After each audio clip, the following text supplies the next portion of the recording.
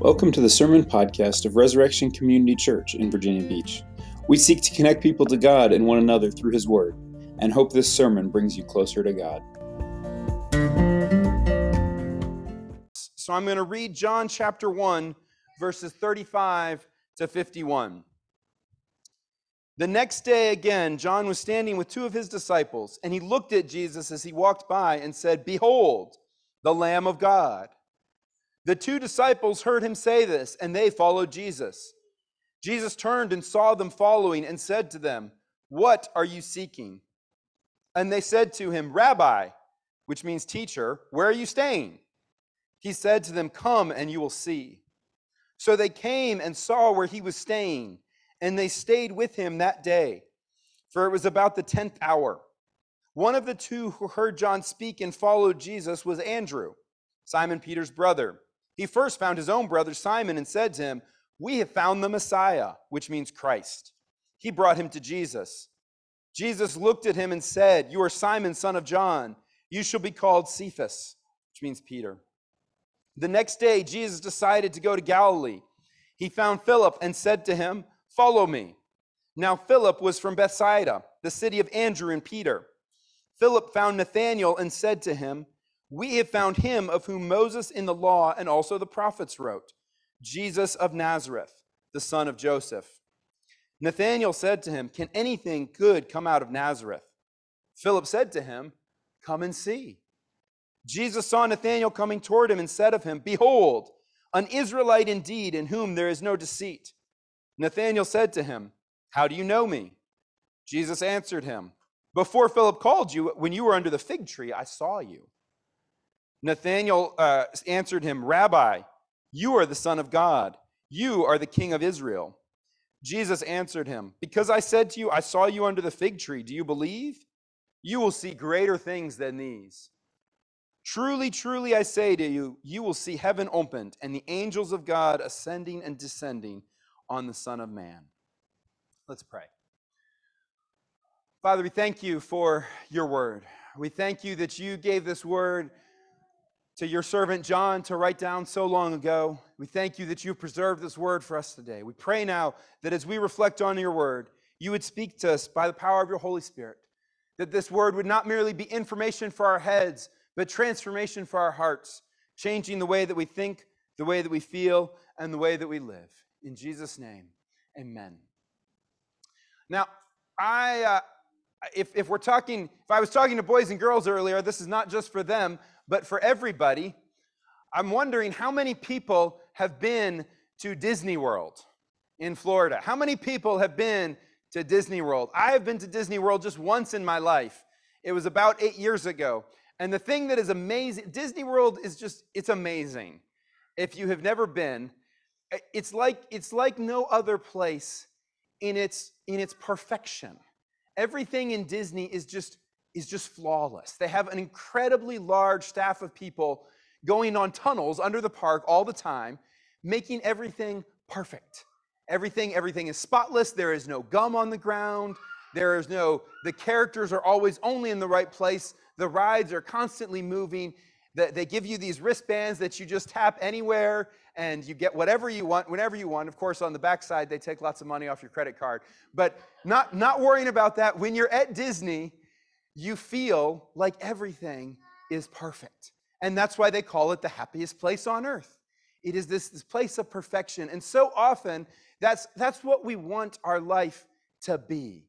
That is the vision of the perfect place. It's heaven on earth. It's everything works, everything is smooth, everything is fun, everything is exciting. There are fireworks every night.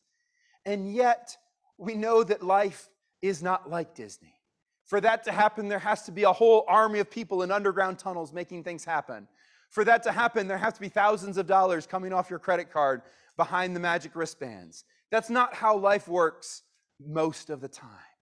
We know that, and the people in the Bible knew that too. And we see there's actually a story where I'm going to take a step back from John for a minute to a story in the Old Testament about a man named Jacob.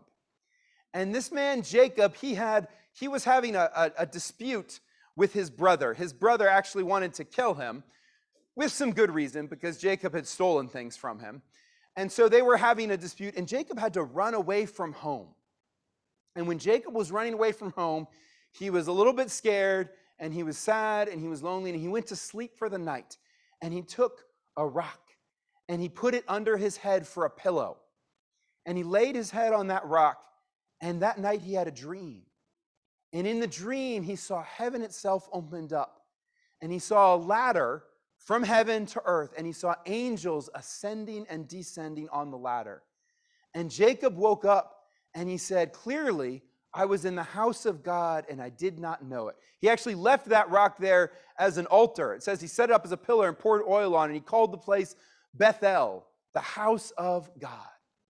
And that was Jacob when he was not in a perfect place at all, but he found that heaven had opened up, and God had shown him favor and said, I will be with you. I'm watching over you. So what does that have to do with John? See, here in John, if you pay attention to it, it sounds great. It sounds like a great story, like, oh, they heard about Jesus and they followed him, and here was one disciple, and he told another disciple, and oh, now we're going to follow Jesus. We found the Messiah. We found the King of Israel. It sounds wonderful, but if you pay attention to what the disciples are actually saying, it is actually not that perfect. When they follow him, Jesus turns around. This is verse 38. What are you seeking? And they said to him, what are you seeking? They followed him because John said the Lamb of God.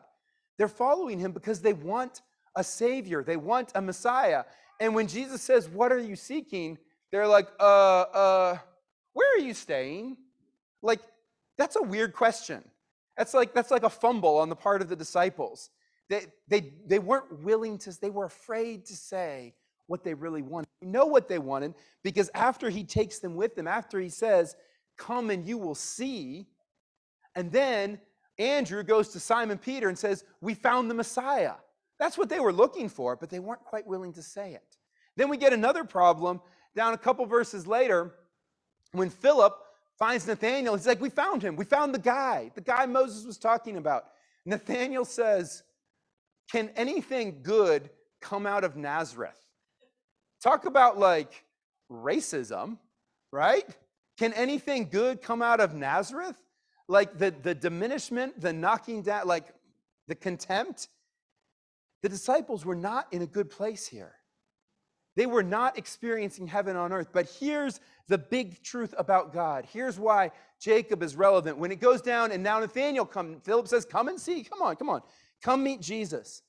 And what does Jesus say to Nathanael? He says, hey, I saw you under the fig tree. And Nathanael's like, whoa. Especially because under the fig tree, he said something kind of mean. But anyhow, so he realizes that Jesus is in fact the Son of God. And what does Jesus say? He says, truly, truly, I say to you, you will see heaven opened and the angels of God ascending and descending on the Son of Man. Just like Jacob, when he put his head on that rock back in the Old Testament, back long ago, and he first saw God express his love to him and saw the angels, saw heaven open, ascending and descending on the ladder. Jesus says the main thing about God that we need to know here is that Jesus has brought heaven to earth. Jesus has brought heaven to earth. See, heaven on earth is not found in Disney World. Heaven on earth is found where Jesus is. When Jesus says the angels of God are ascending and descending on the Son of Man, now he's saying the place of God on earth is not Bethel, not the house of God, not the rock that your forefather Jacob set up and poured oil on. The house of God on earth is the Son of Man, is Jesus himself. Jesus has brought heaven to earth. That's the main truth about God. That's what we need to learn here from John. That's what John wants us to know. That's what John wants us to believe. When he said to Nathanael, oh, you believe now, this is what he wants us to believe, that Jesus has brought heaven to earth. So what do we do with that? If the truth is that Jesus has brought heaven to earth, the main thing we do with that is we have to open our eyes to see him. This passage is all about sight. Sight. Why does the rock have glasses on it?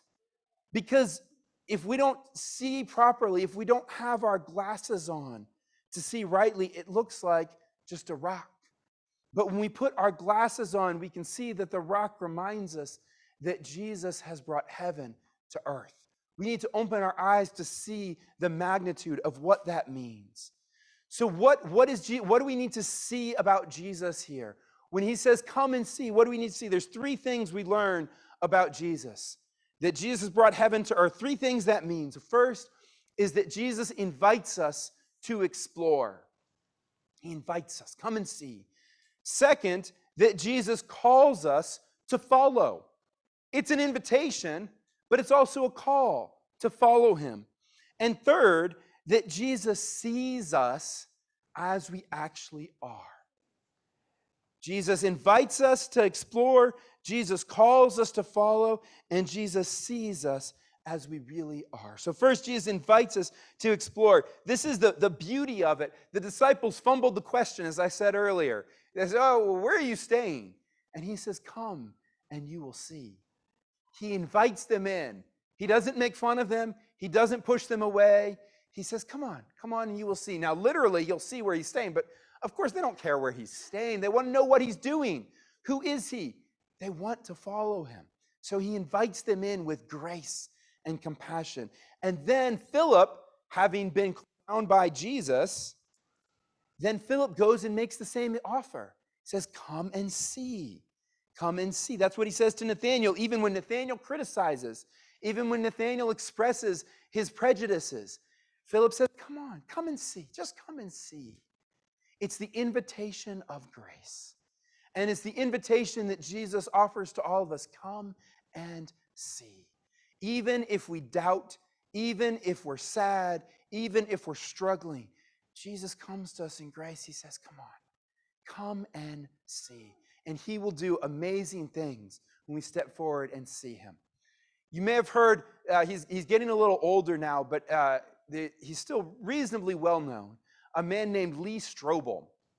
He was a little bit more popular when I was younger, in the 90s and early 2000s. But Lee Strobel was, he was a lawyer and a journalist. And he was a hardcore atheist. He did not believe in God. And he just was living life on his own, trying to have as much pleasure as he could. But then, when Lee he was married, and his wife, their neighbor, kept inviting her to go to church. And so finally, his wife went to church, and his wife actually became a Christian. She went to church, she heard about Jesus, and she was like, yes, this is what I need. And Lee Strobel was like, whoa, what am I going to do now? I did not mean to be married to a Christian. This is not what I signed up for. And he was a very sharp thinker. He was a lawyer. He was a journalist. And so Lee Strobel was like, all right, I'm going to come and I'm going to prove that this is wrong. I'll come to church with you, and I'm going to prove this is wrong.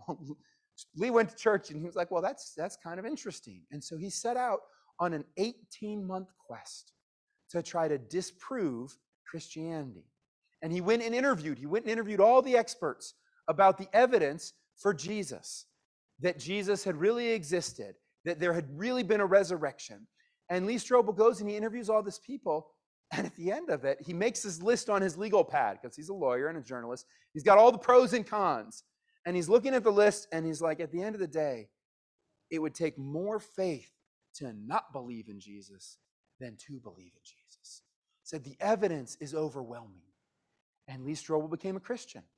And he quit being a lawyer, he quit being a journalist, and he became a Bible teacher. And he started writing books. I'm not saying that if you become a Christian, you have to become a Bible teacher. That's just what Strobel did. He wrote the most famous book that kind of his autobiography is called The Case for Christ. And he lays out all these experts that he talked to and all that he found. But the key thing for us is that Lee Strobel followed Jesus' invitation. Jesus says, come and see. And Strobel's like, okay, I'll see. And even though he went into it with skepticism, even though he went into it with straight disbelief, trying to disprove it, Jesus met him in that. How much more if you want to believe, if you want it to be true? And there's so many ways that you can explore. There's so many opportunities right here in Resurrection Community. What can you do to explore? You can dig in our discipleship hour to explore more of who Jesus is. You can get involved in a community group to be around other people, to explore what it means to be part of community. If you're saying, yeah, I'm not quite ready for that yet, you can get involved. From time to time, we do Christianity Explored. It's a 7-week course. No pressure, not hardcore, just looking at the life of Jesus from the Gospel of Mark. and explore for yourself. Ask your questions, see who he really is. Kids, if you're like, I can't go to community group. That's up to my parents for them to take me. But there are things you can do to explore. One of the things I am most grateful for in my life, you know what you have, children, that adults don't have? You have time.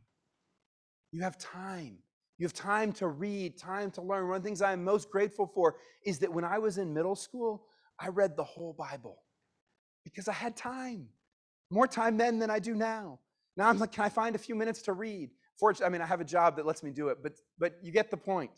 But you have time to dig in, to read your Bible, to spend time, to enjoy coming to community group, to enjoy coming to discipleship hour, to pay attention and learn at those times. You can dig in and explore. And once Jesus invites us to explore, it's an invitation of grace, it's an invitation of sympathy, but then Jesus calls us to follow. He doesn't just leave it at the invitation, it's a command. He goes to Philip, verse 44. He found Philip and said to him, follow me. Come on, Philip. You've explored. Now come on and let's do this. And what happens when we follow Jesus? First, we have to respond to that command. But what does Philip do? He becomes exactly like Jesus. Jesus says, come on, Philip, follow me. And what is the first thing Philip do? He's like, come on, Nathaniel. Come on, come and see. He gives the same invitation to Nathaniel that Jesus did. See, when we follow Jesus, we become like him and we do the things that he did. So we have to learn about the life of Jesus as we're exploring, and then we follow him. We try to do the same things as him. We try to show kindness to other people. We try to not hit back when people hit us, whether they physically hit us or whether they emotionally hit us or verbally hit us, or kind of go around behind our back and say, you know what? I can be sad about that, and I can need help for that, and I can even address them appropriately about that, but I'm not going to hit back. I'm not going to go passive aggressive and say like a little comment here and a little comment there. I'm not going to try to get them back by gossiping to somebody else. I'm not going to punch them back just because they punched me. So we can be like Jesus in the way that we forgive other people and we turn to him for our help and for our protection. We can be like Jesus in the way that we put other people first, that we're not being selfish, that we're not just looking out for what we want, but we're thinking about what other people want. And we can be like Jesus in that we invite others to come and see. As we're moving from here to the rec center as a church for our worship service, there's a lot of reasons we're doing that. I've talked about in other places and other times. As many of you are, I'm very excited to go back there or to there for the first time for some of you. It'll be good for us as a church. But one of the opportunities of that is to invite others to come and see. It's a bigger space, more space for children. It's for some people might say it's at a better time. And some of you are saying, yeah, that'll be nice. Others who aren't here are saying, yeah, it would be nice if I could come at 11:15. So you can invite other people to come and see. Come and see. I can't always explain it. But when I go to church on Sunday morning, I meet God there. Something you should check out. I have found a community there. I found a family there. I think you could use that kind of community and family too. Just come and see. Come and explore. That's how we can follow Jesus, to invite others in, whether we're big or whether we're small. We can invite people at any age. Say, come and see. Come and see. Come and see my church. Come and see what God has there. Jesus invites us to explore. He calls us to follow. But then perhaps the best news of this is that Jesus sees us as we really are. When Jesus brought heaven to earth, he sees us as we are. That's the theme here, is Jesus is saying, come and see, is also that Jesus sees us. We really need the glasses to see Jesus properly. Jesus don't need any glasses to see us. He sees us exactly as we are. We see that in two places here in the passage. The first, the most clear, coming toward the end there, as I've already mentioned, is when he saw Nathanael. He saw him under the fig tree. And he said, truly, here is an Israelite in whom there is, behold, an Israelite indeed, in whom there is no deceit. Which is kind of funny because he is commending Nathanael for his honesty, but there's also perhaps a little dig at the fact that Nathanael was making bad comments about Nazareth. Just straight up Nathanael, no deceit there. Hard to say for sure. But Jesus saw Nathanael. the good and the bad. Jesus saw Peter when he met, this is in verse 42. Andrew brought his brother Simon to Jesus. Jesus looked at him and said, "You are Simon, the son of John. You shall be called Cephas," which means Peter. Of course, we look at that and we're like, what does Peter mean? The answer to this is Cephas. It's a language thing. Cephas is in Aramaic. Peter is in Greek. The New Testament was primarily written in Greek. So when he says, "You shall be called Cephas," that was in the language Aramaic, which in Greek means Peter. But both of those, what do they actually mean? They mean rock. They mean rock. Jesus looked at Peter. He said, "I see who you are. I see who you are. Peter, you are a rock. You are a rock. You will be and he says this explicitly in other places, that Peter will be a rock for the church. He will be a little bit thick at times, a little bit hard-headed. Peter is not perfect, but he will stand firm ultimately, and he will follow Jesus.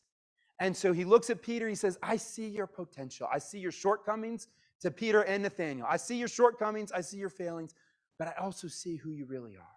And Peter, I'm going to say you're a rock, because in me, a rock is not just something to lay your head on because you have no pillow at night like it was for Jacob in the wilderness. But a rock for me, this is the rock of Jesus, the rock upon which Jesus has come to earth and brought heaven to earth. And so we can see clearly, and we can see the rock that is Jesus, that Jesus sees us for who we are. He sees all our sins and shortcomings, and yet he came and died for us anyway.